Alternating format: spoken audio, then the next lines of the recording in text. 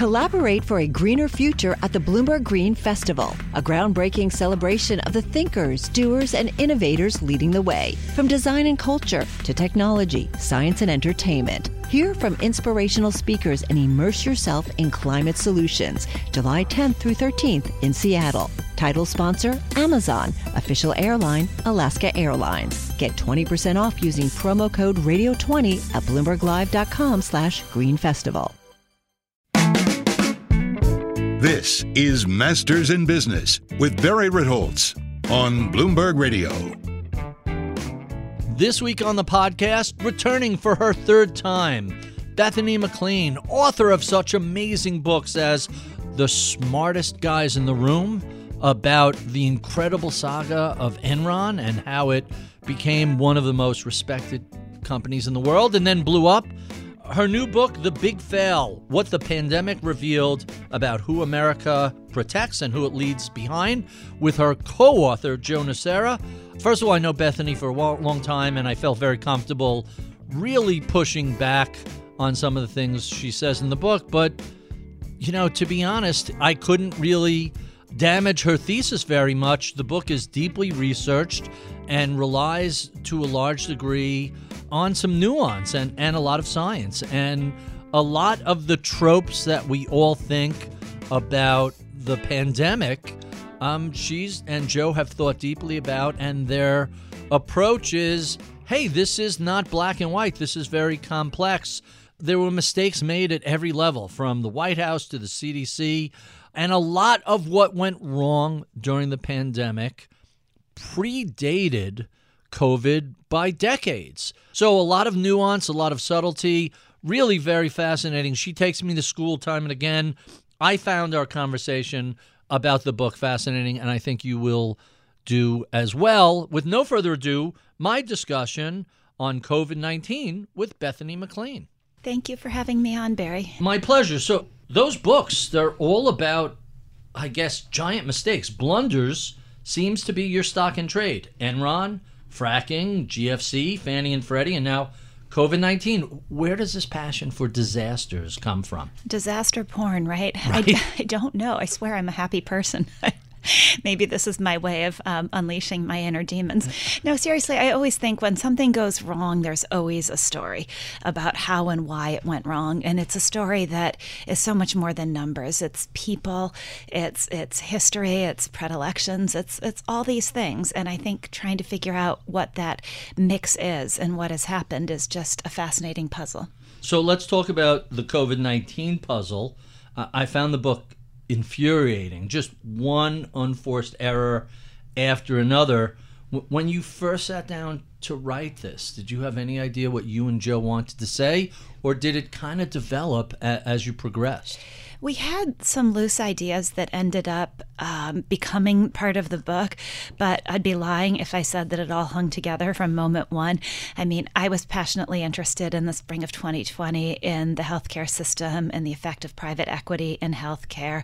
I was interested in the Federal Reserve and how we thought about the Fed's response. And we were both interested in globalization and supply chains and what that had done to PPE. So we had these loose ideas. But as to how they were going to come together into a coherent book, which I hope we've produced, no. Oh, no, it's coherent. It's too coherent. And the coherence is pretty much everybody is grossly incompetent in an emergency. Kind of makes you nervous if, like, what goes down when there's a really terrible earthquake or other disaster. Lots of people seem to not have their act together.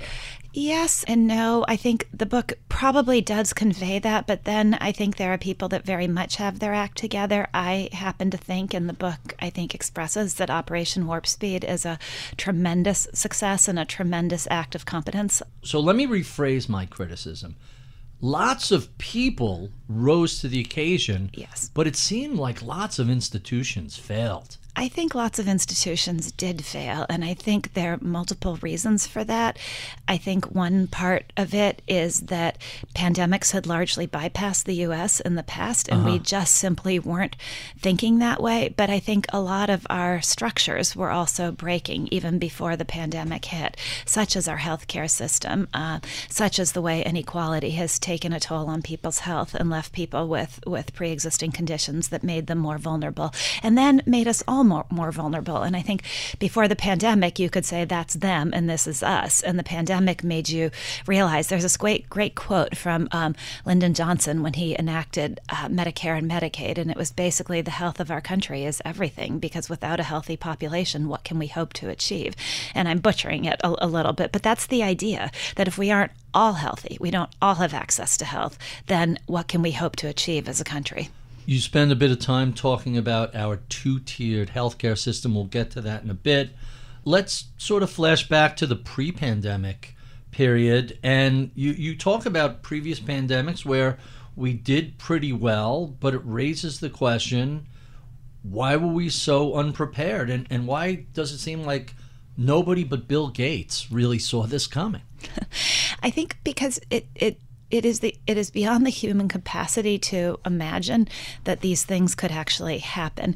And I was thinking about this because I've said in the context of business disasters in the past that the old lesson from kindergarten, use your imagination, is one of the most important lessons you can possibly learn, because if anybody ever says to you, oh, that can't happen, well, actually, it can. And just look at the last couple of decades for instruction into this idea that, yeah, it can happen. And so I think we all have a failure to use our imagination, and I think we're not good in this country at any kind of long-term anything, and so we used to be, and we exist from day to day, driven by politics and polarization, and it makes it very difficult to have anything that involves the long term. And I think that's broadly true, not just about pandemics, but we saw that come home to roost in the pandemic. So you mentioned Operation Warp Speed, arguably the greatest success of the Trump administration. It seems like he was almost embarrassed to be associated with a giant medical win. Well, I think it's more nuanced than that. I think Trump did support Warp Speed, but somebody who was close to it said to me that Warp Speed could never have succeeded in any administration but under Trump, precisely because Trump was so hands-off and he just left it to run itself. And Warp Speed wasn't really, it was the Trump administration, but it was run by people who had either been marginalized in the Trump administration or really were not Trump supporters in any way, shape, or form. So to see this as somehow a Trumpian product, it wasn't, although it might have been enabled by some of the things that made Trump such a problematic president during the pandemic, which I think is a fascinating thing. You also have to remember, though, Trump was supportive of the vaccines when they first came out. He was. It was as he started to realize that his constituents had become not supportive of the vaccines, that was when he flipped. Even Trump got booed at a rally where he talked up the vaccines, and after that, he never talked them up again. Really? Yeah. That's so amazing. he followed the polarization in the country around the vaccines rather than necessarily driving it. Leadership, right? It's funny you said I can't picture another administration doing it. Think about what Kennedy did with landing on the moon and setting up NASA and promoting it on a relentless and ongoing basis. I can imagine a president of a different character and I don't know what the right word is, more serious? Maybe, but more institutional? I think the only counterpoint, and it's so difficult you can't go back and hit rewind and see how things could play out differently. The only counterpoint to that is that a different president might have been all over Warp Speed from the beginning and might have made it very difficult for Warp Speed to function because politics might have been injected in it. And Trump, because he was so hands-off, actually allowed Warp Speed to be run by Moncef Slaoui and General Perna, and that it worked. And so you don't see either George Bush or Obama handing it off and saying, "Do you?" They were both pretty good delegators. They might and have. fairly respectful of the institution of government, at least outside of the Iraq War. I hope so. It just looks like I mentioned unforced errors. Hey, the U.S. had all these excess deaths. And when you look at us on a per capita basis against comparable economies, Germany, Switzerland, Japan, France, I mean, they all did much better than us. Obviously, there were countries like Italy that did poorly, and China didn't do so great. We'll talk more about China later. But it seems like we were at the bottom of the Western industrialized democracies on a per capita death basis. We were. The Economist has done a very good log of keeping track of excess deaths. And I think a couple of things account for that. I think our two-tiered healthcare system, and I think some of what happened in COVID was that coming home to roost, in the sense that COVID preyed upon people with pre-existing health conditions, and pre-existing health conditions are in some ways a byproduct of a healthcare system that doesn't take care of a lot of people. You mentioned diabetes and high blood pressure in particular. Yeah. And, a bad diet tends to be associated with lower economic strata. Yeah. And if you don't have good health care and you have diabetes and you get COVID, Yep. not great outcome. Yep. It's also excess death captures things other than deaths from COVID, too. And the deaths of despair in this country, and the deaths from opioid overdoses and lack of access to health care for other conditions, not COVID, are some portion of that, too. We are a sicker country.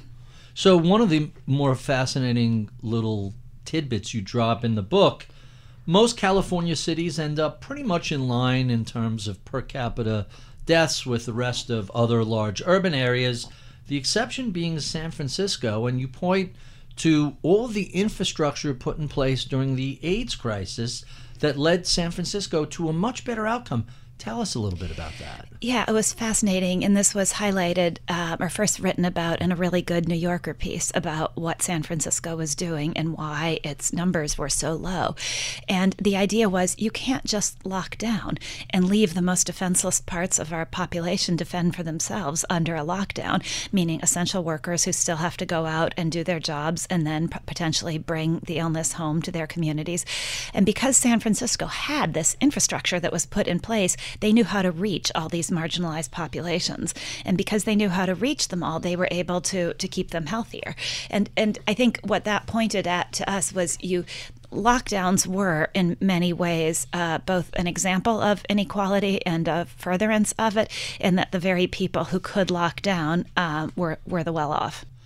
Collaborate for a greener future at the Bloomberg Green Festival, a groundbreaking celebration of the thinkers, doers, and innovators leading the way. From design and culture to technology, science, and entertainment. Hear from inspirational speakers and immerse yourself in climate solutions. July 10th through 13th in Seattle. Title sponsor, Amazon. Official airline, Alaska Airlines. Get 20% off using promo code radio20 at bloomberglive.com/greenfestival.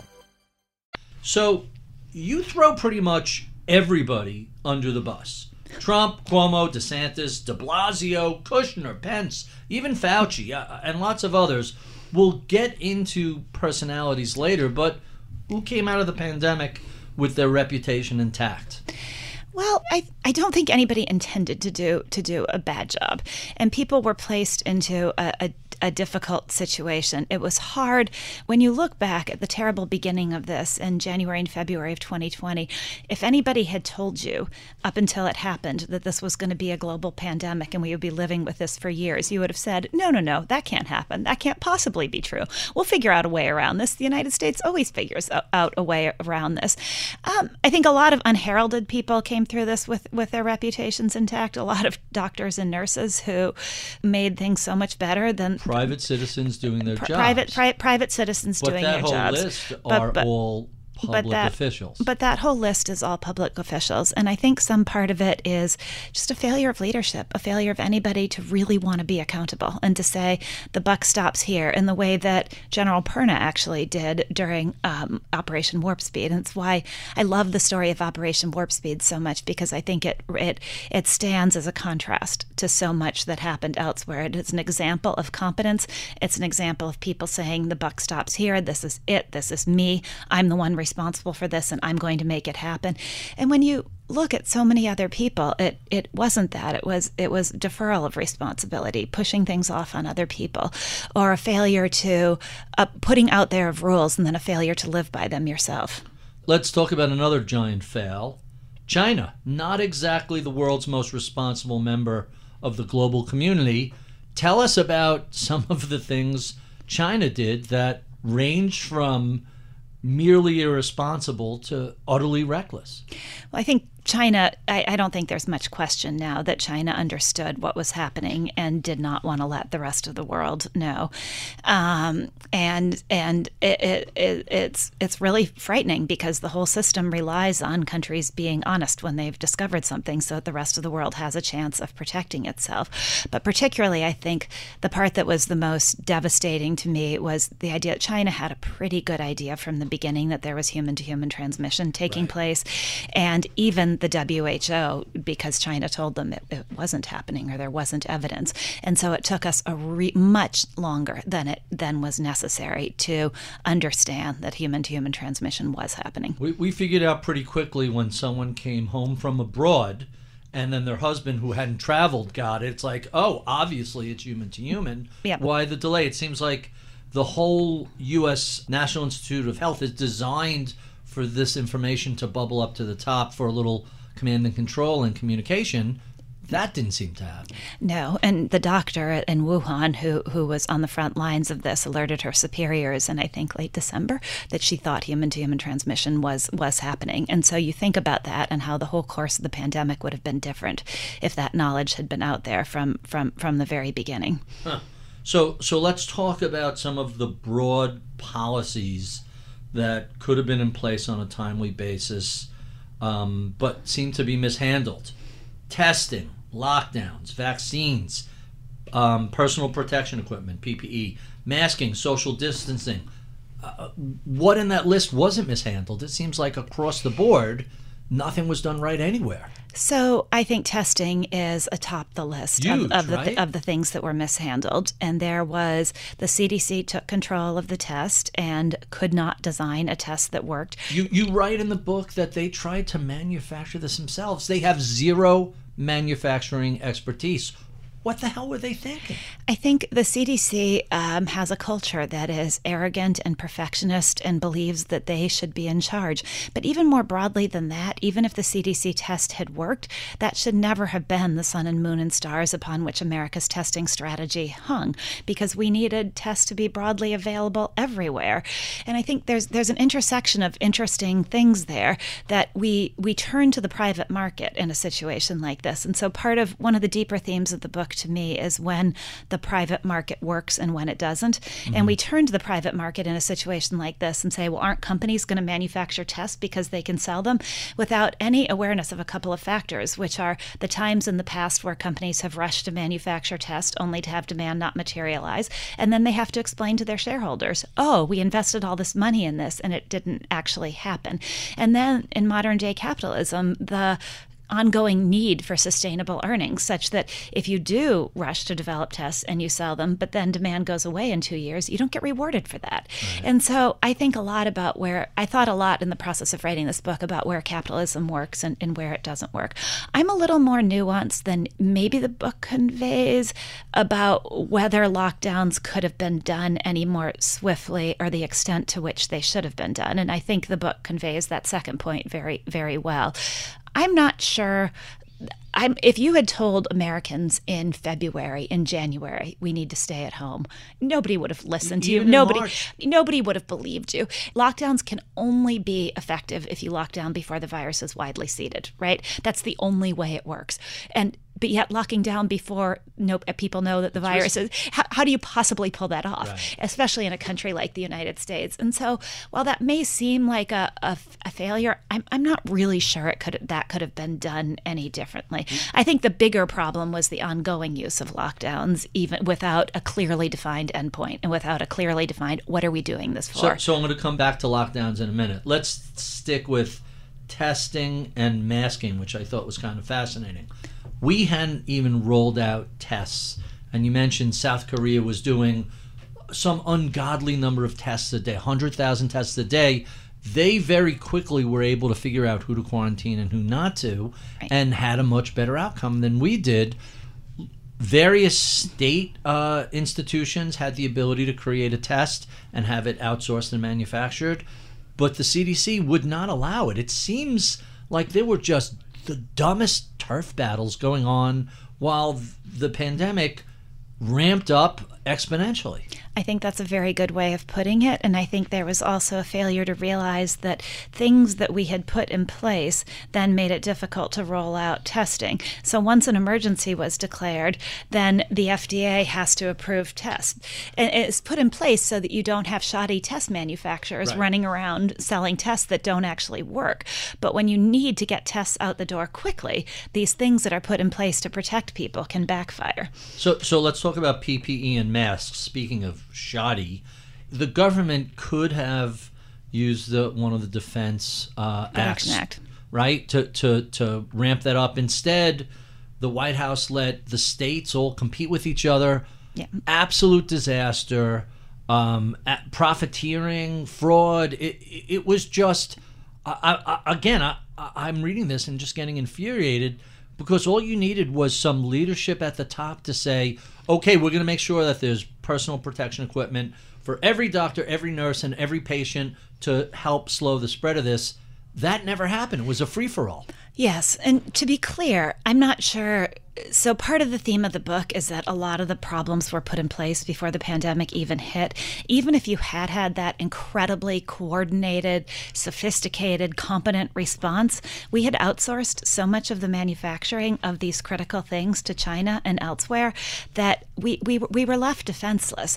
And so I think the pandemic, as it has in many aspects, from semiconductors to PPE, it has to raise a question about what competence needs to remain in America, and how much globalization, what the limits of globalization really should be. Because it turns out when a global supply chain is stressed, it breaks down really, really quickly, as we all know now.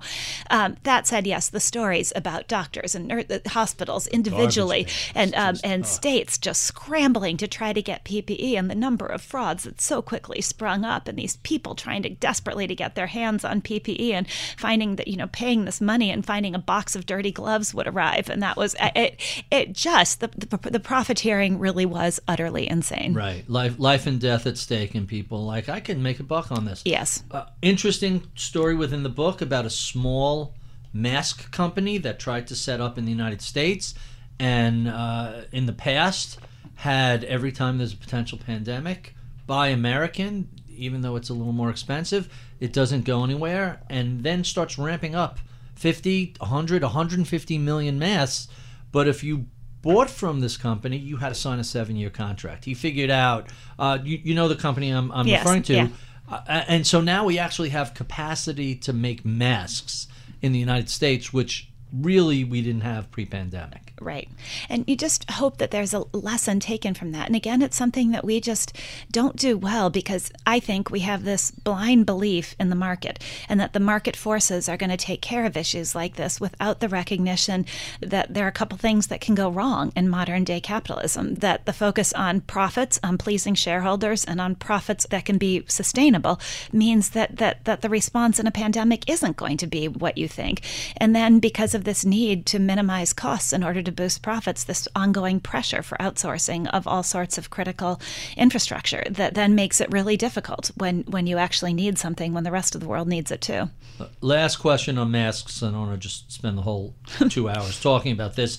Seems like there was a lot of confusion on masking early on, when it should have been the easiest thing to get right. You go in for surgery, everybody in the operating theater wears a mask. It's pretty obvious. It slows, if not stops, the spread of anything that's respiratory based. How did we screw that up? Well, I think there was a lack of recognition early on, a lack of knowledge. I won't call it recognition because I don't think it was there to be known about how the virus actually spread. So I think that's part of it. I think Fauci has explained his initial comment against masking as an attempt to preserve PPE for doctors and nurses.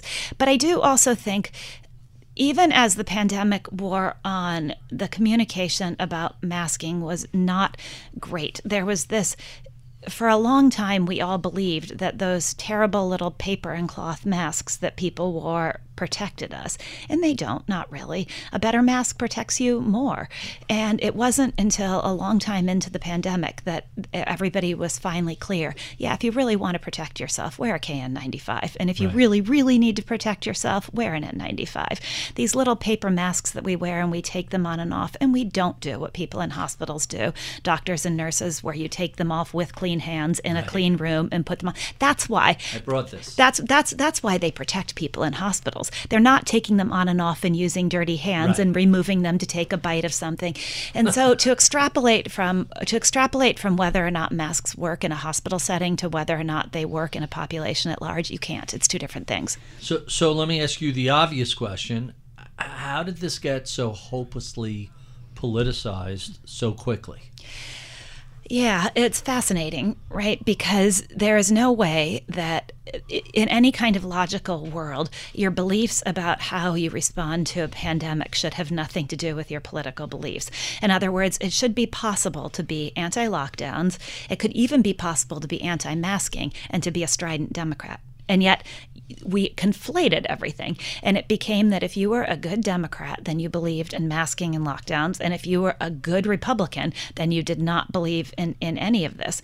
And it's an insane example of how we're searching for polarization, and we're searching for ways to turn against each other instead of ways to learn from each other and respect each other. The crazy thing about vaccines, and I've had this conversation with other people, the anti-vax movement really was kind of a, California granola and nuts sort of left-wing, I don't trust the government to give me a vaccine, this is a giant experiment, on the left to Operation Warp Speed, the mRNA vaccines became Bill Gates is putting a chip in me on the right. And there's nothing that anybody can do to get the furthest outliers to recognize just some basic science. But what was shocking was how it went from the extremes of both parties and sort of moved to like center right and center left. It was genuinely shocking.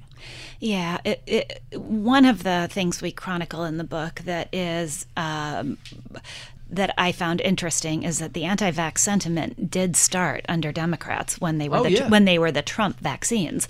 And so you had Democrats like Cuomo saying, I don't know about these things, they're being rushed by Trump. And you had a lot of skepticism about the vaccines being generated by Democrats before the vaccines were even produced. And then once they were produced and once the Biden administration started pushing them, it's as if as soon as Biden said that these vaccines are good, the anti-vax sentiment shifted to the right, because heaven forbid that Biden was saying and Democrats were saying something was good, then it had to be bad. And it really is just profoundly depressing and upsetting. If you want to say the first 500 million vaccines, all right, this is a new vaccine, let's see what comes out of it. I don't agree with that, but I can follow the logic there. But when we're at the 8, 10, 12 billion shots with really very little side effects, at that point, that argument seems to go away. Yeah, I think, though, the government has shot itself in the foot once again. And one of the other themes in our book is this loss of trust, broadly speaking, that had been taking place before the pandemic happened, of course, but the pandemic really exacerbated it. And I think the government, public health officials, did not do themselves any favors by overselling the vaccines. The original vaccines, basically a miracle of science, right? And like a decade, this wasn't done overnight. This was a decade in the works. More than a decade in the works. But the clinical trials that proved the efficacy of the original vaccines did not measure whether or not they affected transmission. And so when public health officials went out there and said, if you take this vaccine, you can't pass this on, you won't transmit, this is a pandemic of the unvaccinated, it was wrong. And so when you oversell to people based on something you don't know that you just hope is true, and then it turns out that's not true, you cause a lack of trust that then broadly undermines everything else you're saying. So again, another unforced error on the part of the government. They could have sold the vaccines as doing what they did miraculously well. They protect you against severe outcomes. They protect most of us against hospitalization and death. Isn't that phenomenal? Right. Instead of saying, you won't get this if you take this vaccine. Yeah, that was kind of a big snafu. And to be honest, so I'm fully vaxxed, I'm fully boosted. If the government said to me, well, we don't know if this will stop you from getting it, but it means that you're not going to die, okay, where do I sign up? Exactly. I'm down for that. You didn't have to oversell it, but there was this belief that we wanted to get to herd immunity, so you had to encourage everybody to take the vaccine. And so overselling it and saying people wouldn't get it, it was wishful thinking.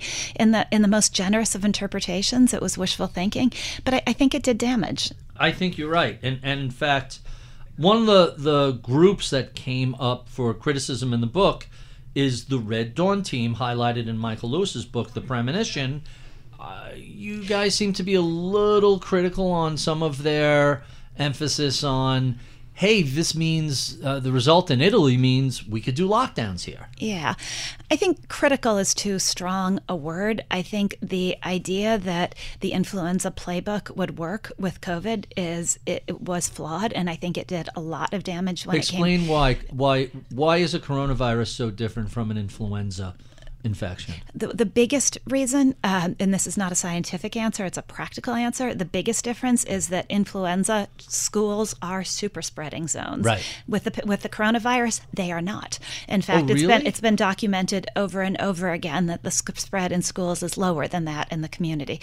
And so that playbook became, I think, part of the excuse for keeping schools closed in the United States in a way that did not happen in other countries. You point out in the book, and I thought this was a fascinating detail, in the pandemic of 1918, thousands and thousands of young people died. Yeah. In the COVID-19 pandemic, young people seem to do fairly okay with this. They did. Young people with pre-existing conditions did terribly, but everybody with pre-existing conditions everybody did did. terribly. But very, very few, a vanishingly small number of healthy young people got sick from COVID. And as I said, the spread in schools was lower than in the communities. That's why other places, in Europe, for example, opened their schools. And I think the fact that we kept our schools closed has probably done more damage than just about anything in the pandemic, because you've lost a generation of young people who have lost their hopes for life. And I think really, you think it's that severe? You have think kids that are school age. I think it's that that severe. Listen, I know lots of kids that miss proms, they miss graduations, they miss bar and bat mitzvahs and sweet 16s and confirmations. So it was a rough year or two. Obviously nothing like World War II, but those are formative years. Tell us a little bit about the impact of this. But these are the privileged kids you're talking about. Yes. The ones with parents who could homeschool them, or who had a parent at home so that they could at least have supervision with computers and high-speed internet. While they did Zoom schooling. It's the least privileged kids in our society, the very ones that we're supposed to protect, who got the most screwed by this. The ones whose parents were essential workers and had to go to school and had to leave the kids at home to try to manage on Zoom. The many inner city kids without access to high-speed internet and without a computer to do Zoom schools. I mean, the numbers are shocking.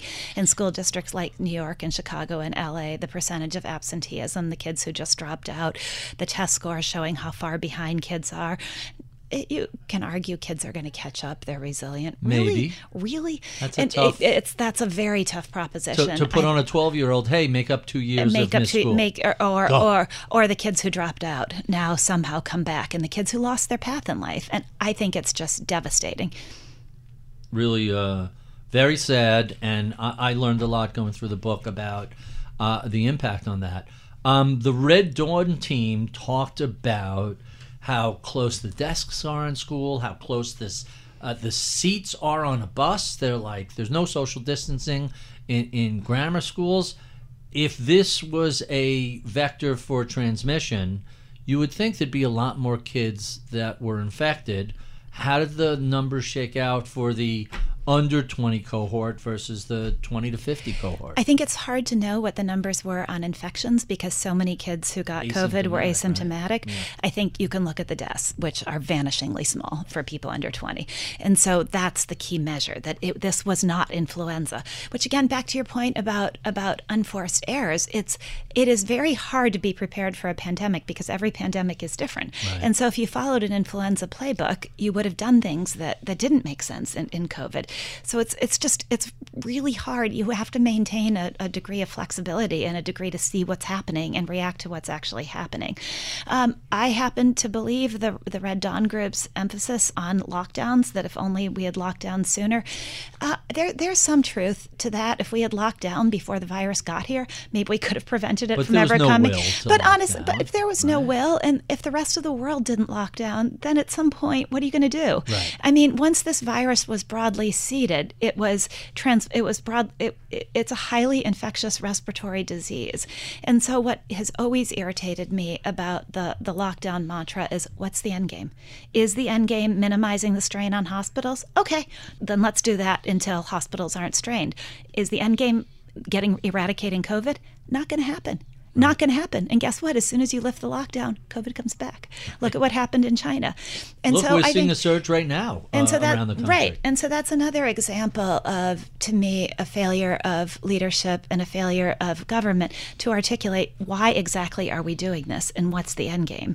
And if you had done that, I don't think there would have been the same resistance to lockdowns that there was if it had been articulated what the end game was. And to be fair to Red Dawn, because I'm throwing them under the bus a little bit, they predicted 81% of the U.S. population would eventually be affected, and as many as 2 million in the U.S. would die. Those numbers turned out to be pretty dead on, right? Yeah. So we're talking about catching this early. The one person in the Trump White House that was jumping up and down about this early on was Peter Navarro, who was widely yelling, this is a giant pandemic threat, but he was also ignored. Yeah. Why was that? Well, so there's this great quote in the book that the battle in the Trump administration was between those who wanted to do everything and those who wanted to do nothing. And unfortunately, and Navarro is the best example of this, sometimes those who wanted to do everything had lost credibility for other reasons. And so Navarro had become known as kind of a wingnut, as kind of a loony. And so he wasn't taken seriously on the thing that he should have been taken seriously on. It's a version of the boy who cried wolf. And so you had that broadly speaking throughout the administration, where you had Bob Kadlec, for instance, coming up with this plan to distribute masks to every American household, but he too had lost credibility within the administration, so his plan to distribute masks went nowhere. The Trump administration was very atomized, and so you had these loyalties that existed and that dictated what could get done and who would be listened to in a way that is far more extreme than a normal administration, and a lot of undermining of political rivals and leaking in an attempt to establish one's superiority over one's rivals. And because Trump was known as a president who, what was said in the press made it true, if you could get a story about a rival that was leaked to the press and the press went with it, then that became de facto truth. And so it was that's why you saw a volume of leaks in the Trump administration that, man, isn't it striking to you to look at the contrast between the Obama administration and now the Biden administration on the number of leaks? Very, very few. And the ones that come out of the Biden administration are clearly orchestrated. So let me invite a little MAGA hate mail. And I don't think I'm going on a limb when I say the Trump White House appointed a lot of people that just weren't perceived as serious players in the various institutions. But you can't help but look at the Trump White House and say, hey, if they were a little more serious and if they had put together a better team, this might have gone better. So I'm going to protest that a little Hit bit. me. I think, for one thing, that a lot of very competent people did start off in the Trump administration. They just didn't quickly cycled through. They just didn't last, but they did whose start. fault is that? I think there were competent people in the Trump administration even when the pandemic hit. Don't get me wrong. Like Alex Azar. Tons. I think they were fighting so many battles on so many fronts, and there was so much internecine warfare that it made it difficult for competence to rise to the top. And I think it's fair to hold the president accountable for how his White House operates and who gets appointed to key roles. I do, but this is going to make you mad. But Go ahead. I think a point that's in the introduction that I think is important is that I think it's magical thinking to believe that the course of the pandemic would have been radically different had we had a different president in the White House.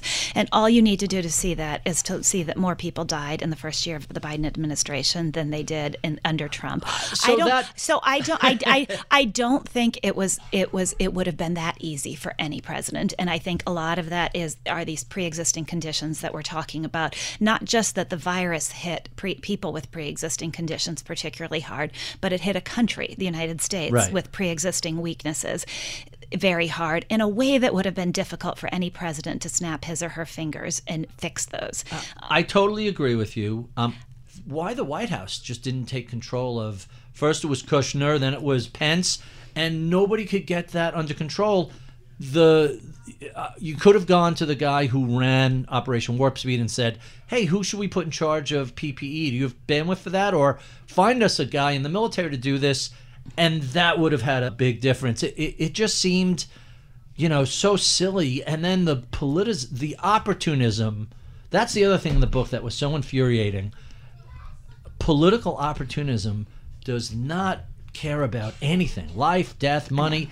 It will rise to the occasion every time. So to be clear, I'm not defending Trump. I think his failure of leadership was massive. And even if you are a Trump supporter and you hate Fauci, then you have to look at that and say, well, then why did Trump allow Fauci to attain the preeminence he did? Because Trump didn't want to take responsibility. He got good ratings. Terrible across the board. So I'm not, but at the very same time, it's possible to both believe that and to also believe what I do strongly, which is that it's magical thinking to say, oh, if only we had had a different president, everything would have been great. You don't think a more competent president could have reduced those 1.3 million perhaps excess deaths? could have made it better. I still think the United States outcomes would have been terrible, and I think we need to look at these underlying conditions in order to have a chance of making it better the next time around. And so I think it's not only magical thinking, it's dangerous thinking to just say, oh, it's just all about Trump. No, because then you miss the real problems. Right. To me, the most interesting part of the book was the hands that we were dealt coming into, and when not to make this about me, but when I was working on Bailout Nation, as much as I wanted to blame George Bush, when you look at everything that took place before Bush took office, he was one of many, many players that led to that disaster. And all the people who said this is Bush's fault, it's like, what are you going to ignore 20 years of deregulation and radical low rates at the Fed? And so I very much got the same sense here. Yeah. The parallels to the financial crisis was, hey, this wasn't any one mistake. This was decades in the making. Although, truth be told, it seems like there was just one bad decision after another. I don't know if Obama would have done better or George Bush would have done better, but I can tell you this much, they couldn't have done worse. That is probably true. Right?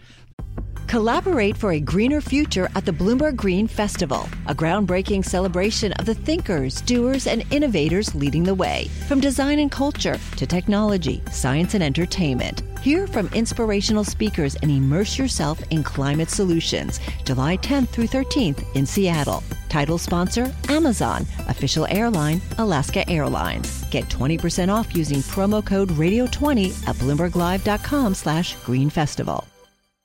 So let's talk a little bit about our broken system. And I mentioned earlier, you throw everybody under the bus: Trump, Cuomo, DeSantis, de Blasio. You kind of focus on Cuomo and DeSantis throughout the books as two governors, a northern Democrat, a southern Republican. What made you choose these two governors to focus on? Well, because their policies were so different in the pandemic, although they actually, personality-wise, they might be more alike than they are different. Loud bullies who both dropped the ball. Right. But DeSantis obviously was the most prominent person who came out against lockdowns, and Cuomo was very pro-locking down. And so we thought it would set an interesting contrast. And when we started the book, we didn't know what the answer would be and who whose answer would turn out to be right. And as it turns out, it's pretty murky, actually, who was right. But there's a progression during the course of the book, too, because I actually admire DeSantis for his stance early on in the pandemic. I think he did follow the science, and I think he did do the work himself, and I think it was not political. And then as he began to mount his presidential run, he became increasingly political and increasingly what I think I like to believe he once would have not liked. These things done solely for the purpose of politics rather than things done because they're right. And he pushed the vaccines early on. And then he became the governor who wants to sue the vaccine manufacturers. It just, it's a disgusting example of how the desire to win at politics can take on a life of its own and overcome common sense. All right, so I have a ton of criticisms on Cuomo, but before we get to my former governor, let's talk a little bit about DeSantis. Starting with spring break 2020, there was a move to close that down. That became a super spreader event. You sent COVID back to 50 other states from there. He said, we don't want to shut it down because this is a big boom for our local business. How do you excuse putting 100,000 college students together, 20-something college students together? How is that not going to send COVID back home? Well, I'm not sure the extent to which that was a super spreader event. I also think that some of what DeSantis insisted on early in the pandemic, which was that the evidence shows that it's safer outside 100%. And that it's safe to have the beaches open, he was right. And the people criticizing him were wrong. Safer, not safe, but safer. But safer. And by the way, some of the terrible things that happened in the pandemic came from keeping people cooped up in their houses. Elderly people who didn't get out for years, whose dementia exacerbated. Right. So you have to weigh, if you're a leader, you have to weigh some of these things against each other. Safer to be outside? Yes. Worth it to get people outdoors, exercising, being able to see other human beings? Yeah, maybe. So I'm a little less opposed to that aspect of DeSantis than you are, I think. All right, so let's talk about some of the other things Governor Ron did. He stopped reporting COVID data. Now, I've heard the excuse, we didn't want to focus on this, we didn't want to panic people, but let's be honest, their numbers were terrible, and he just didn't want to see it represent him. Come on, push back on that. I'm not sure that's true.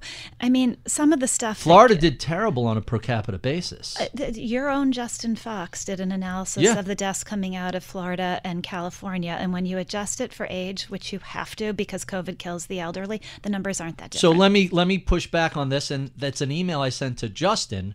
Said differently, hey, we have a lot of elderly people in our state, and we did a terrible job protecting them. I'm not sure that's fair. So I think that the risk of dying from COVID goes up so dramatically over 65. when you are over 65 and over 80.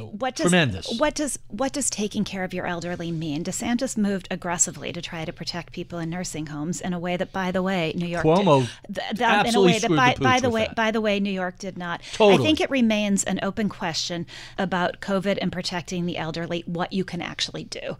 Because look, we all know people who locked down, who stayed home, who didn't do anything, who still got it. Right. So if you're elderly and you're going to get it, and then you're probably going to die from it because you're elderly, to then blame the governor of a state with a lot of elderly for not being able to save, I'm not sure about that. All right, so I blame DeSantis for a lot and for how crazy he's become. I'm probably more pro his original strategy than you are. So let me blame him. Or let for me a take few that things. back. I'm not probably more pro his original strategy. I'm definitely more pro his So let me original blame strategy. him for things that are unambiguous. Okay. He stops reporting the data. He fires his director of Health and Human Services. He appoints a Surgeon General for the state who doesn't believe in vaccines and is a wacky But that wingnut. comes later. That comes later. I'm looking at the continuum of him starting out with spring break, which there's a decent amount of evidence that suggests lots of people either got COVID there, a lot of hookups. You're not always outside at spring break, and then went back to their state and managed to spread it there, to the live stream of the Health and Human Services director having her door kicked down by a SWAT team. That was kind of... But she turns out to be, and so if you read a little the book, wacky also. Not only a little wacky, the whole thing turns out to be made up. And by the way, the press was all over that, celebrating her, glowing articles everywhere, without ever, and this is without ever looking at some of the facts underneath that. Should we really be celebrating this person?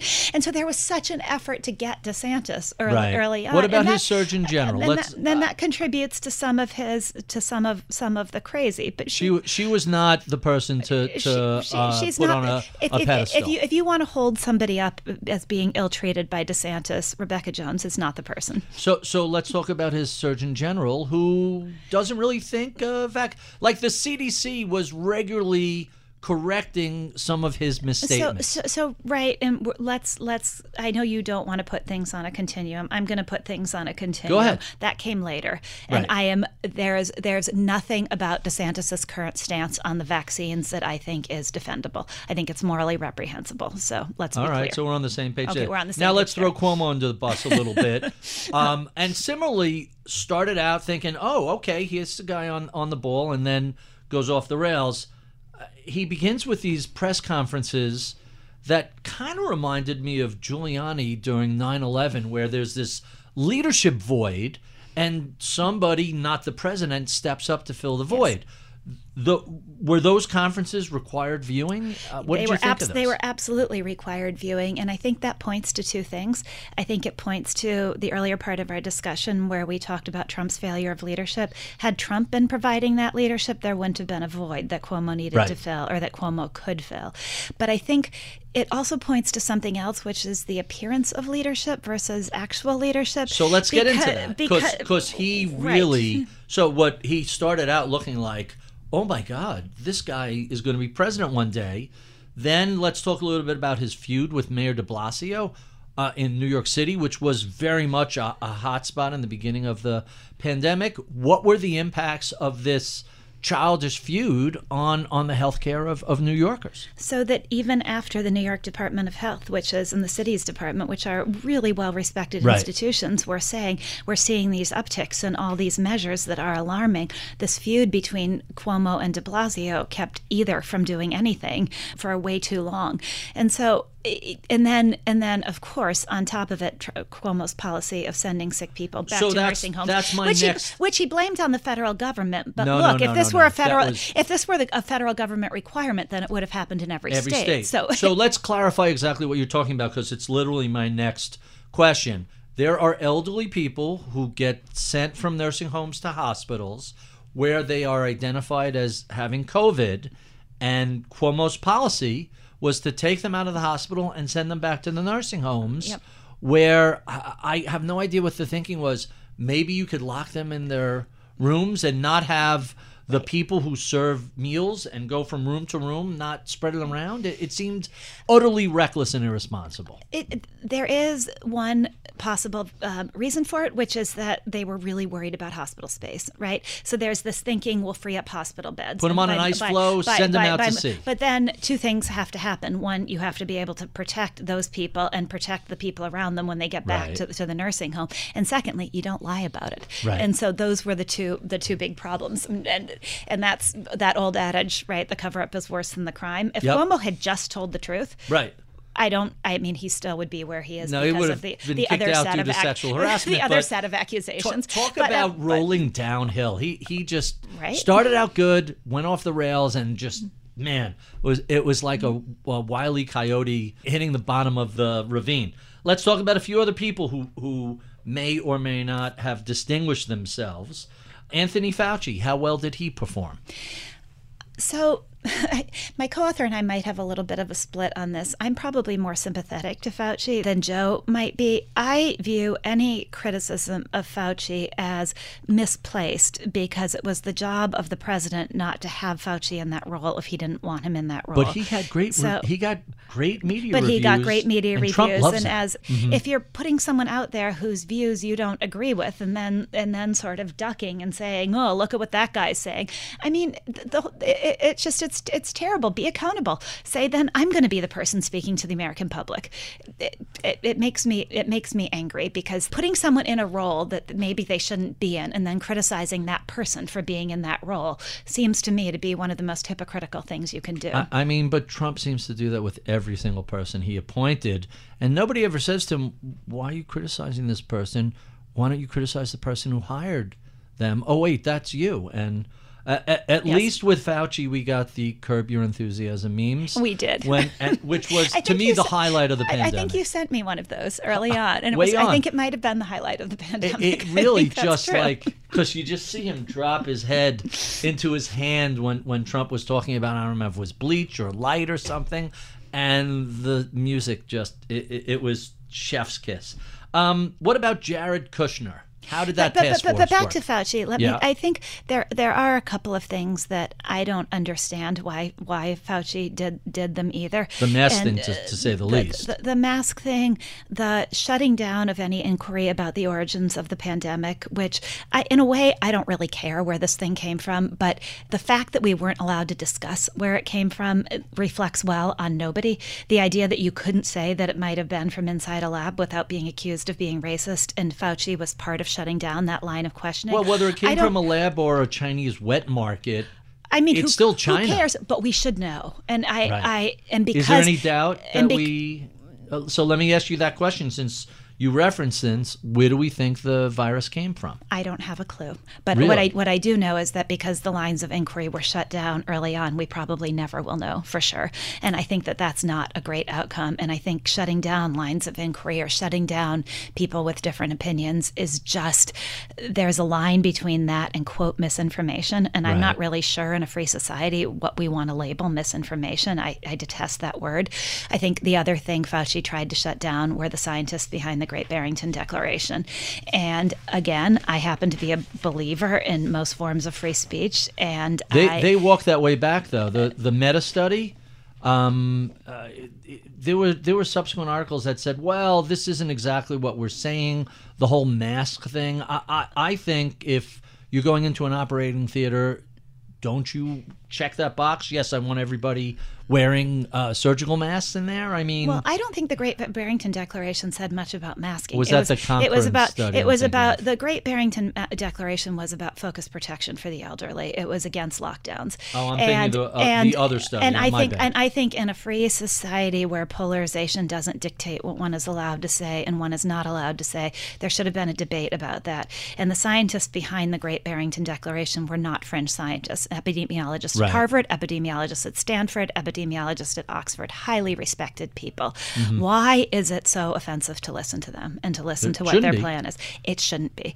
And so I don't love that Fauci was part of shutting that down and trying to discredit that. So let's talk a little bit about misinformation, because that leads to a couple of questions. Hydroxychloroquine, ivermectin, bleach, herd immunity. It seems like there was some really crazy nonsense coming from, to some degree, from social media, also spread by social media, Facebook, Twitter, etc. Not so much LinkedIn, as far as I could tell. And far more on the right wing than the left wing, other than the anti-vax stuff, which eventually morphed over.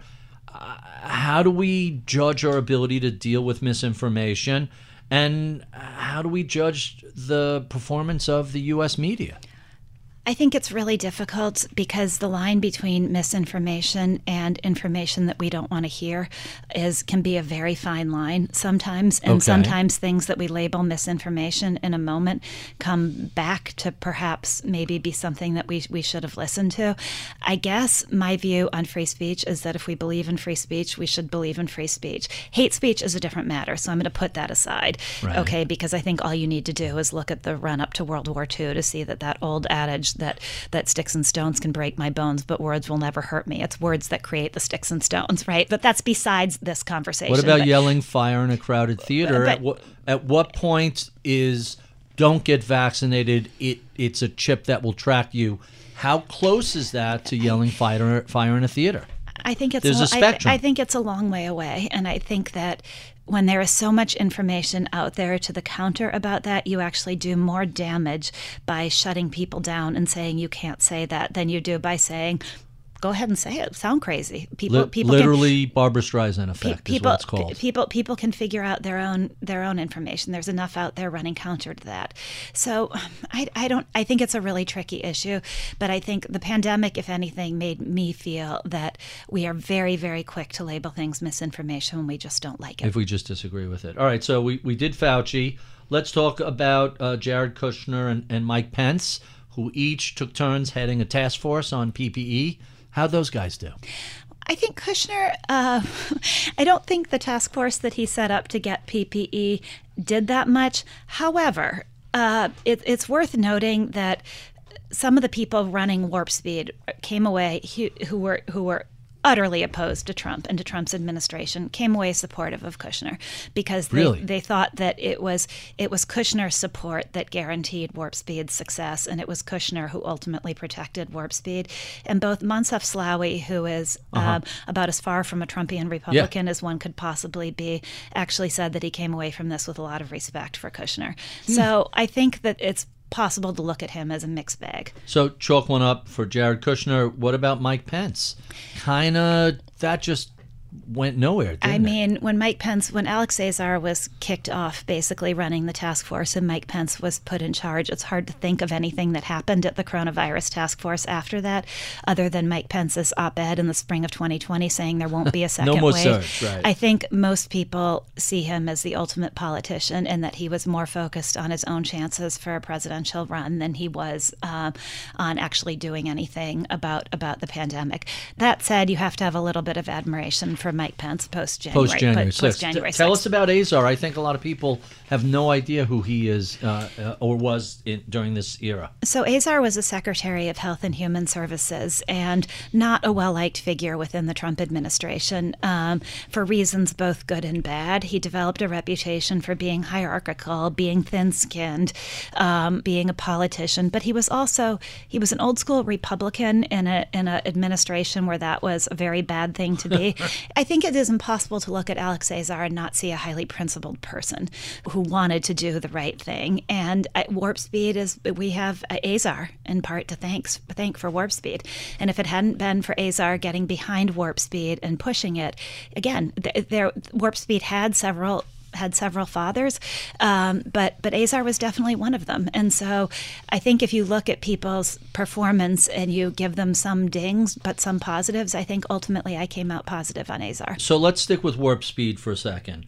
Because the economy began to recover pretty quickly, he could have stepped up and said, I did this, I saved America, vote for me.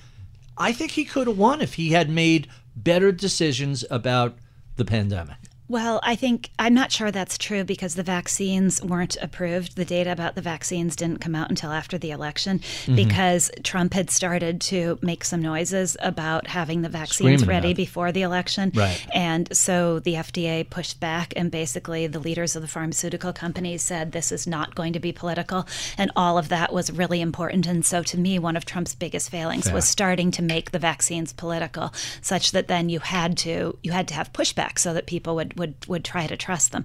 Would be able to trust them. I absolutely agree that if Trump had said these vaccines are marvelous, they're life-saving, that could have changed some of the course. It would have been too late for his election. But it would have been too late for his election. Fair enough. But that said, you have to ask the flip side of the question, given that you had Democrats, including Cuomo and Kamala Harris, coming out and saying, I'm not taking these Trump vaccines until they've been tested for safety.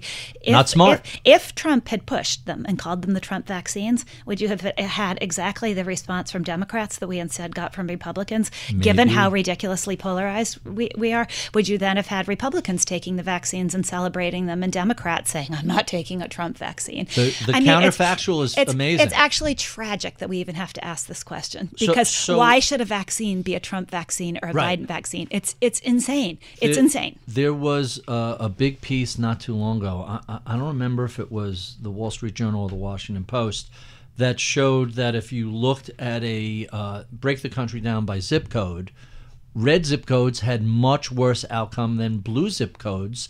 And you kind of wonder, you can't help but wonder, this has to be partisan based. Whether you took the vaccine, got boosted, socially distanced, unless you're going to say the red districts are just so much worse on the pre-existing condition side, or some combination of both. I think it's some combination of both. And again, I don't think anybody's done the work, nor I think is it possible to actually do the work and break it down.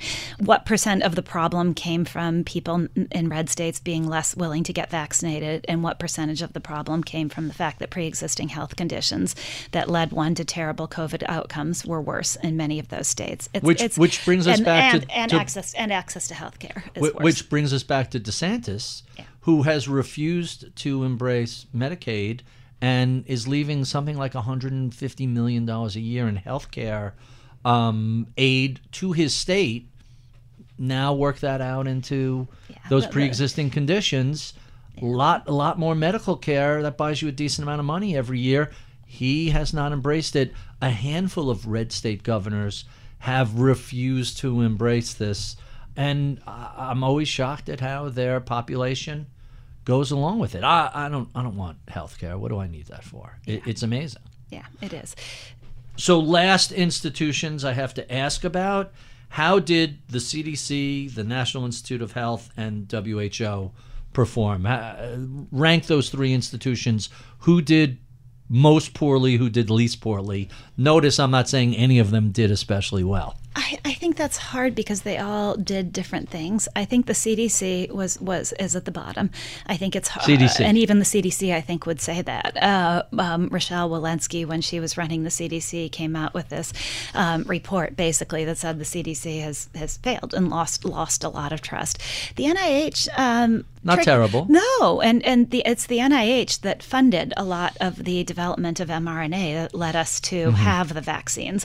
Again, the existence of the vaccines is a long-standing collaboration between government and industry. And so one of my key takeaways from the book is capitalism can't do everything. Markets can't do everything. You need a functioning government and functioning markets, and you need the two to be intertwined to have a functioning society. You can't get shareholders to say, I'm going to put money into this company, and maybe in 15 years we'll have a product we can sell. And even more so, you can't get shareholders to back vaccine development because too many times governments are the buyers of vaccines. The profits aren't big enough, and the need for the vaccines comes and goes. And so shareholders don't want anything to do with it because it's not sustainable earnings growth. And so you have to be aware of where capitalism works and where it doesn't work. And that's one of the themes of the book. The WHO, I think initially you would give them bad marks for going along with China's view of the world and not being more independently minded. But it's hard to say over the course of the pandemic. I think the WHO has been able to acknowledge failing, so I'd give them and the NIH pretty decent marks. Collaborate for a greener future at the Bloomberg Green Festival, a groundbreaking celebration of the thinkers, doers, and innovators leading the way. From design and culture to technology, science, and entertainment. Hear from inspirational speakers and immerse yourself in climate solutions. July 10th through 13th in Seattle. Title sponsor, Amazon. Official airline, Alaska Airlines. Get 20% off using promo code Radio20 at BloombergLive.com/greenfestival. I'm kind of fascinated, and I was like raised an eyebrow when I come across the chapter in the book on the Federal Reserve. Let's talk a little bit about what the Fed did and didn't do, starting with their initial thinking was, hey, interest rates don't cure pandemics. Tell us a little bit about what's going on at the Fed. Well, I think you can't look at the pandemic without looking at the Federal Reserve, and for all sorts of reasons. One is that if it hadn't been for the Fed's actions in the spring of 2020, the world literally might have shut down. Markets are not incidental to life; they're part of our life. That said, some of the problems that the Fed had to fix were of the Fed's own making, such as what a couple of decades of very low interest rates had done to our markets. Such as the ongoing fragility of the system due to the shadow banking system, an ongoing kind of inability to deal with instability in the Treasury market. One of the scariest things that happened in that spring of 2020 was that the Treasury market almost stopped functioning. And people were aware, even before the pandemic hit, that there were these structural weaknesses within the Treasury market. And then I think you have to look at the Fed because of where we are today with inflation. And that's such a critical part of our economic lives now, and such a critical part of inequality in terms of who inflation affects the most. And that's the Fed. And so you have to understand that as part of looking at the pandemic. So let's explore that a little bit more. Following the financial crisis, Fed takes the rates down to 0, keeps them there, can't get inflation up to 2%. A decade, yep. No inflation. We really haven't talked about the CARES Act and what a massive fiscal stimulus that was that we didn't see during the financial crisis. So let's put some numbers on that. CARES Act 1 under President Trump, $2.2 trillion, right? 10% of GDP, you describe it as the biggest fiscal stimulus in U.S. history. Yep. CARES Act 2, almost another $1 trillion, also under President Trump. CARES Act 3, another $800 or $900 billion under President Biden. $4 trillion. This is a huge stimulus. It's insane, and it has helped leave our federal debt in a frightening place. Plus the impact on inflation. And there wasn't a lot of thinking about the impact of fiscal stimulus and monetary stimulus, right? Together. And so you're right. We didn't have that in the financial crisis, and I think it was a mistake. We had a very limited amount of fiscal stimulus because the idea was, oh my God, the deficit. And what are we doing? And so there was very quickly the Tea Party and the calls for austerity, and so we didn't do that much fiscal stimulus. And so the Fed had a mediocre recovery because of it. And so the Fed, for that decade between the financial crisis and the pandemic, that decade plus, felt, per the title of Muhammad El-Arian's great book, that they were the only game in town. They were the only ones who could try to fix the economy. But that, to me, is a little bit analogous to Fauci. Just like maybe Fauci shouldn't have been in the position he was in, the Fed shouldn't have been in the position it was in. That's Congress's job. Again, it's a failure of government. It's a failure of Congress to default to the Fed as the people who are supposed to fix the economy. It's not just the Fed's job. They've got one tool. They've got the most limited toolbox of anybody in Washington to try to fix the economy, and yet they were the only game in town. And because interest rates were so low for that decade and there was so much bond buying, it left the Fed in a weaker position to counteract the effects of the pandemic than they would otherwise have been in. And I think it's important to understand that. Again, these things have antecedents. They don't come out of nowhere. Right. It's always more complicated. One of the things that I think a lot of folks don't realize is when you take rates to 0, everything priced in credit and dollars is going to benefit from that. And that means stocks, bonds, real estates, business, and who owns that? The wealthier people in America. So the most fascinating takeaway from this massive fiscal stimulus, aside from the inflation, is, hey, it did a pretty good job for the middle and lower class. They did okay. They still have some savings left over from 2020 and 21. So if you're looking at fiscal or monetary stimulus, recognize who is the beneficiary of this. Yes, exactly. Whereas monetary stimulus made the rich richer. I mean, people said when the Fed began throwing everything it could at the wall, basically in the spring of 2020, traders were like, "This is the greatest trading opportunity the world has ever seen." And when you look at how staggeringly rich people with exposure to the markets got in the year after the pandemic first hit, it's really, I mean, it's sort of disgusting. From the lows in March 2020 till the end of the year, the S&P 500 up 68%. The following year up, I don't remember, it was 29 or 31%. Everything. But huge explosive boom. Everything was a screaming buy. And that benefits the segment of the American population that has exposure to assets. Top 10%. Not the bottom. And then the bottom is left to fend for itself not to fend for itself, but the bottom is left to pick up the pieces when inflation kicks in, because guess who inflation hurts more? The less well off. Always. So let's talk. You know, it's funny. I'm going to tell you a quick funny digression. I'm at an event over the summer, Camp Kotak, and we're talking about rising interest rates, and someone asked the question, hey, will the wealthy benefit from higher rates or not? And 3 of us in the room, myself included, raised their hand and said, of course they will. You know, history has told us the wealthy do just fine in all sorts of economies. Well, I agree, and it seems that everything we've done from the financial crisis through to the pandemic response has helped the wealthy at the expense, What a shocker. At the expense of the poor, and that's why I very much like the subtitle of our Who Gets Left Behind of our book, Who's Getting Left Behind, and that it's true that the fiscal stimulus has done miracles for people at the lower end of the socioeconomic spectrum. So I don't want to discount that. It was really important. It reduced poverty for children. It had wild effects. Enormously effective. Nonetheless, a lot of the gains in wages have been eaten up by inflation. So once again, it's the people at the lower end of the socioeconomic spectrum who are left who face the most pain from just about any policy we enact. So one of the things we really haven't spoken about very much is the supply chain. I want to focus on semiconductors because you specifically write about Taiwan semiconductor and the shortage and how it's impacted everything from cars to computers. What drove that shortage, and how much are we still dealing with the after effects of that?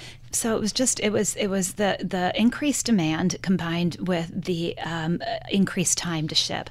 One CEO of a company told me it was like lost in translation. You just couldn't figure out where your stuff was getting shipped from China. And so again, it's this idea that we could, and it's obviously stressed by the geopolitical tensions over Taiwan, but this idea that we could just mindlessly outsource everything that was critical to a very far away country and not maintain any capacity to do it here in the United States, and that was all going to be just peachy keen. I think the pandemic showed us that it's not that simple. And so now we're trying to figure out how to deal with that, especially with the geopolitical tensions over Taiwan, when you realize the United States literally can't break down if Taiwan Semiconductor goes away, because we've outsourced all of the critical manufacturing of semiconductors. So there's this ongoing political debate as to whether it's a pipe dream that we can bring manufacturing or critical manufacturing back to the United States. Can we bring semiconductor or EV battery production or next generation technologies like that here? Is this a pipe dream, or is this a viable, hey, we can't leave it 5,000 miles away, it just doesn't work for us? So I think the train has left the station on semiconductor manufacturing when you look even at the billions in the CHIPS Act, but you compare it to Taiwan Semiconductor's annual CapEx budget, right. It's just, there's no catching up. That doesn't mean we couldn't have manufacturing of some critical chips here in the U.S. as a just-in-case backup, right. But I think the idea that we're ever going to become a manufacturing powerhouse of semiconductor chips ever again, I think we let that go. And again, I'd blame a monomaniacal focus on the bottom line. Hey, they can do it cheaper over there. Right. Let's go do it cheaper over there, without any thoughts about the long term. I also think, though, it raises another question that to me is interesting, which is, do you remember the whole fur in the global financial crisis? Banks, too big to fail. They've got taxpayer support. Well, what about hospitals? They've got taxpayer support. What about semiconductor manufacturing now with the CHIPS Act? They've got taxpayer support. So this whole idea of capitalism in the market and it's pure, well, it isn't. And so I that was one of my big takeaways from this is if all sorts of industries have to have taxpayer support when times turn tough, don't we need to rethink the contract between companies and society? You might have thought, and I admittedly this is all hindsight bias, that after 9/11 we would have said, hey, we are now dealing with asymmetrical warfare. What do we need to do to make sure that just the Defense Department has access to what they need? That never seemed to happen, did it? I mean, there was chatter about it, and then it just kind of faded the following quarter. Yeah, the Department of Defense has done this report, the Industrial Capabilities Report, every year, and it's pointed out that due to shareholder pressure to generate earnings, that all these critical aspects of manufacturing have gone overseas. And so it's easy to not pay any attention to that if you're just focused on this quarter's earnings or on this year's earnings. But if you're actually focused on what the United States needs to do to be strong, you need to have a different set of values at work. So Lenin was right. The capitalists will sell you the rope to hang you on with, isn't it? It might be true. I mean, I'm still going to defend capitalism as a version of Winston Churchill's quote about democracy, the worst possible system with the possible exception of everything else out there. But I do think we need to have a discussion about where capitalism is appropriate and where it's not, and what spheres of life it should be contained to, and what its limitations are. So I have another 4 hours worth of questions for you, but I know you have a lunch date. So let's jump to our speed round, and we'll blow through these 5 questions as quickly as possible. Starting with, what have you been streaming these days? What's been keeping you entertained? So this is going to make you unhappy, but I grew up without a TV set, and I so still, did I. And I still, did even also. Though there's amazing. We might be the only 2 people in the world who can say that. We had a TV. I wasn't allowed to watch it. Oh, we didn't even have one. My parents still really? don't have one. So I don't stream that much. I know it's What terrible. about audio? I have some things that I've listened to that I love, but I default to a book when I'm left alone. Audio, I have been loving Huberman's podcast on health and longevity. He has a great podcast that just came out on meditation that makes you think really differently about meditation. Huberman. Yeah. I'm going to check that out, definitely. Yeah. Let's talk about your mentors who helped shape your career as a writer. So Joe Nocera, who's my co-author on this book and my co-author on All the Devils Are Here and edited The Smartest Guys in the Room. He was my editor at Fortune for a lot of years, and he taught me and still teaches me to this day a lot about writing and storytelling. Since we mentioned books, let's talk about some of your favorites and what you're reading right now. So I do a podcast with a guy named Luigi Zingales at the University of Chicago, and I think I have to read a ton for that, as you do for this. It's a lot of work, right? Yeah. But I think the books that I read for the podcast that have been most influential for me were 2 contradictory views on meritocracy. Mm-hmm. One by a professor at Harvard named Michael Sandel, and the other by a professor at Oxford named Adrian Wooldridge. And one is kind of a defense of meritocracy, and the other is skepticism about meritocracy. What are the names? So Adrian Wooldridge's book is The Aristocracy of Talent, How Meritocracy Made the Modern World. And Michael Sandel's book is called The Tyranny of Merit, Can We Find the Common Good? And I'd say Sandel's perspective on meritocracy is quite skeptical, and Wooldridge's book is more of a defense of meritocracy. And they're a really interesting juxtaposition. And then, don't laugh, I am a huge consumer of fantasy novels, and so I am also reading The Wheel of Time, which has it's a Netflix series, which has right? just become a Netflix series, and I swear I'm going to stream that as soon as I finish the books. Oh, I didn't know you were a fantasy fan. Give me some other authors you like. So, because I go back to like Piers Anthony and early sci-fi. So do Split I. Infinity. Back to Tolkien, of course. Well, that's a gimme. Yes, that's a gimme. Game of Thrones, of course. George R.R. Martin. I would like to read that. I started watching it and said, I got to read this. I know. I read them all. But are they as great as everyone says? They're as great as everybody says. The problem is now I can't watch the show because it's so stressful to read those books that you can't relive some of the high moments of high stress. Right. He kills a lot of people. There's another. So I have a 14-year-old daughter and a 12-year-old daughter. So I consume an inordinate amount of fantasy novels, and I can't keep all the names straight because that's what my daughter reads. But right now I'm in the process of reading some by a woman named Marissa Meyer, which are rewrites of fairy tales from a different perspective, and they are super interesting. And the last kind of like Wicked, which is told from the witch's perspective. Or like Wizard Maleficent. But back to things that I loved Maleficent. So do I. But back to things that I read as a child that I think are really interesting to reread now. I've been rereading a lot of Isaac Asimov.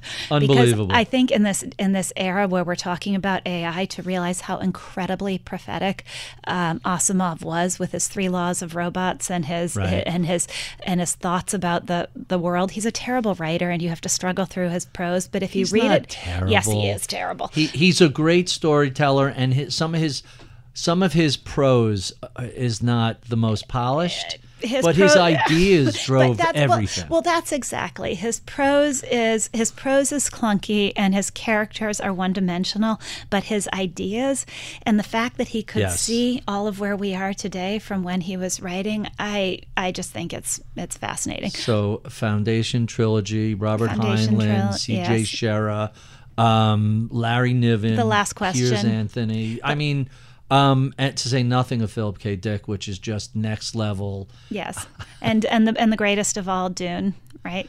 I've been plowing through the most recent, and version. It's like every time there's a decade goes by, someone reattempts to redo that story, and it's just too grand. Unless you're going to do Lawrence of Arabia, right? You just can't do Dune, and it seems every attempt has failed. What sort of advice would you give to a recent college grad interested in a career in either investing, finance, or journalism and book writing? A career in journalism? Huh. I might say find something else where you can make money and then write on the side. No, seriously, I would say to anybody interested in anything, just do something. You never know where your path in life is going to take you, but if you don't do anything, then you know where it's going to take you, which is nowhere. And so if you're not sure what you want to do, just go do things. Go do interesting things. Go try to be around smart people doing interesting things. I began my career working at Goldman Sachs, and I do something very different from that now, but I wouldn't have the career I have now if I hadn't started working at Goldman. And so just do things, and what you do will open up other doors that will take you someplace else. And our final question, what do you know about the world of investing, finance, writing today you wish you knew 20, 25 years ago when you were first getting started? I wish I had understood that it wasn't just about numbers, that it's about people, it's about history. You have to understand psychology, you have to understand the past. That makes it so much more interesting and infinitely interesting. And I wish I had understood what we talked about earlier on the podcast, which is that most important rule is the thing you used in kindergarten, which is use your imagination, because anything can happen. And don't ever look at the world and say, no, that can't happen. Enron can't be a fraud. It's the most respected company in America. Or no, the big banks on Wall Street can't go bankrupt. Look at their multi-billion-dollar balance sheets and their gleaming headquarters. This can't happen. Or a pandemic can't shut down the United States for 2 or 3 years. God knows that can't happen. Everything can happen. So just remember, use your imagination. William Goldman's penned my favorite expression of all time: nobody knows anything. Right? That is pretty fantastic. Bethany, thank you for being so generous with your time. We have been speaking with Bethany McLean, co-author of The Big Fail. If you enjoy this conversation, be sure and check out any of the previous 500-plus discussions we've had over the past 9 years. You can find those at YouTube, Spotify, iTunes, wherever you find your favorite podcasts. Sign up for my daily reading lists at ritholtz.com. Follow me on Twitter at Barry Ritholtz. Be sure and check out all of the Bloomberg family of podcasts at Podcasts. I would be remiss if I did not thank the crack team that helps these conversations get done each week. Anna Luke is my producer. Sarah Livesey is my audio engineer. Atika Valbron is our project manager. Sean Russo is my researcher.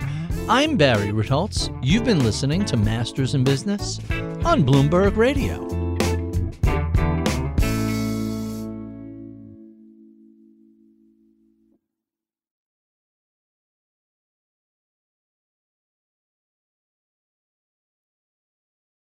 Collaborate for a greener future at the Bloomberg Green Festival, a groundbreaking celebration of the thinkers, doers, and innovators leading the way. From design and culture to technology, science, and entertainment. Hear from inspirational speakers and immerse yourself in climate solutions. July 10th through 13th in Seattle. Title sponsor, Amazon. Official airline, Alaska Airlines. Get 20% off using promo code radio20 at bloomberglive.com/greenfestival.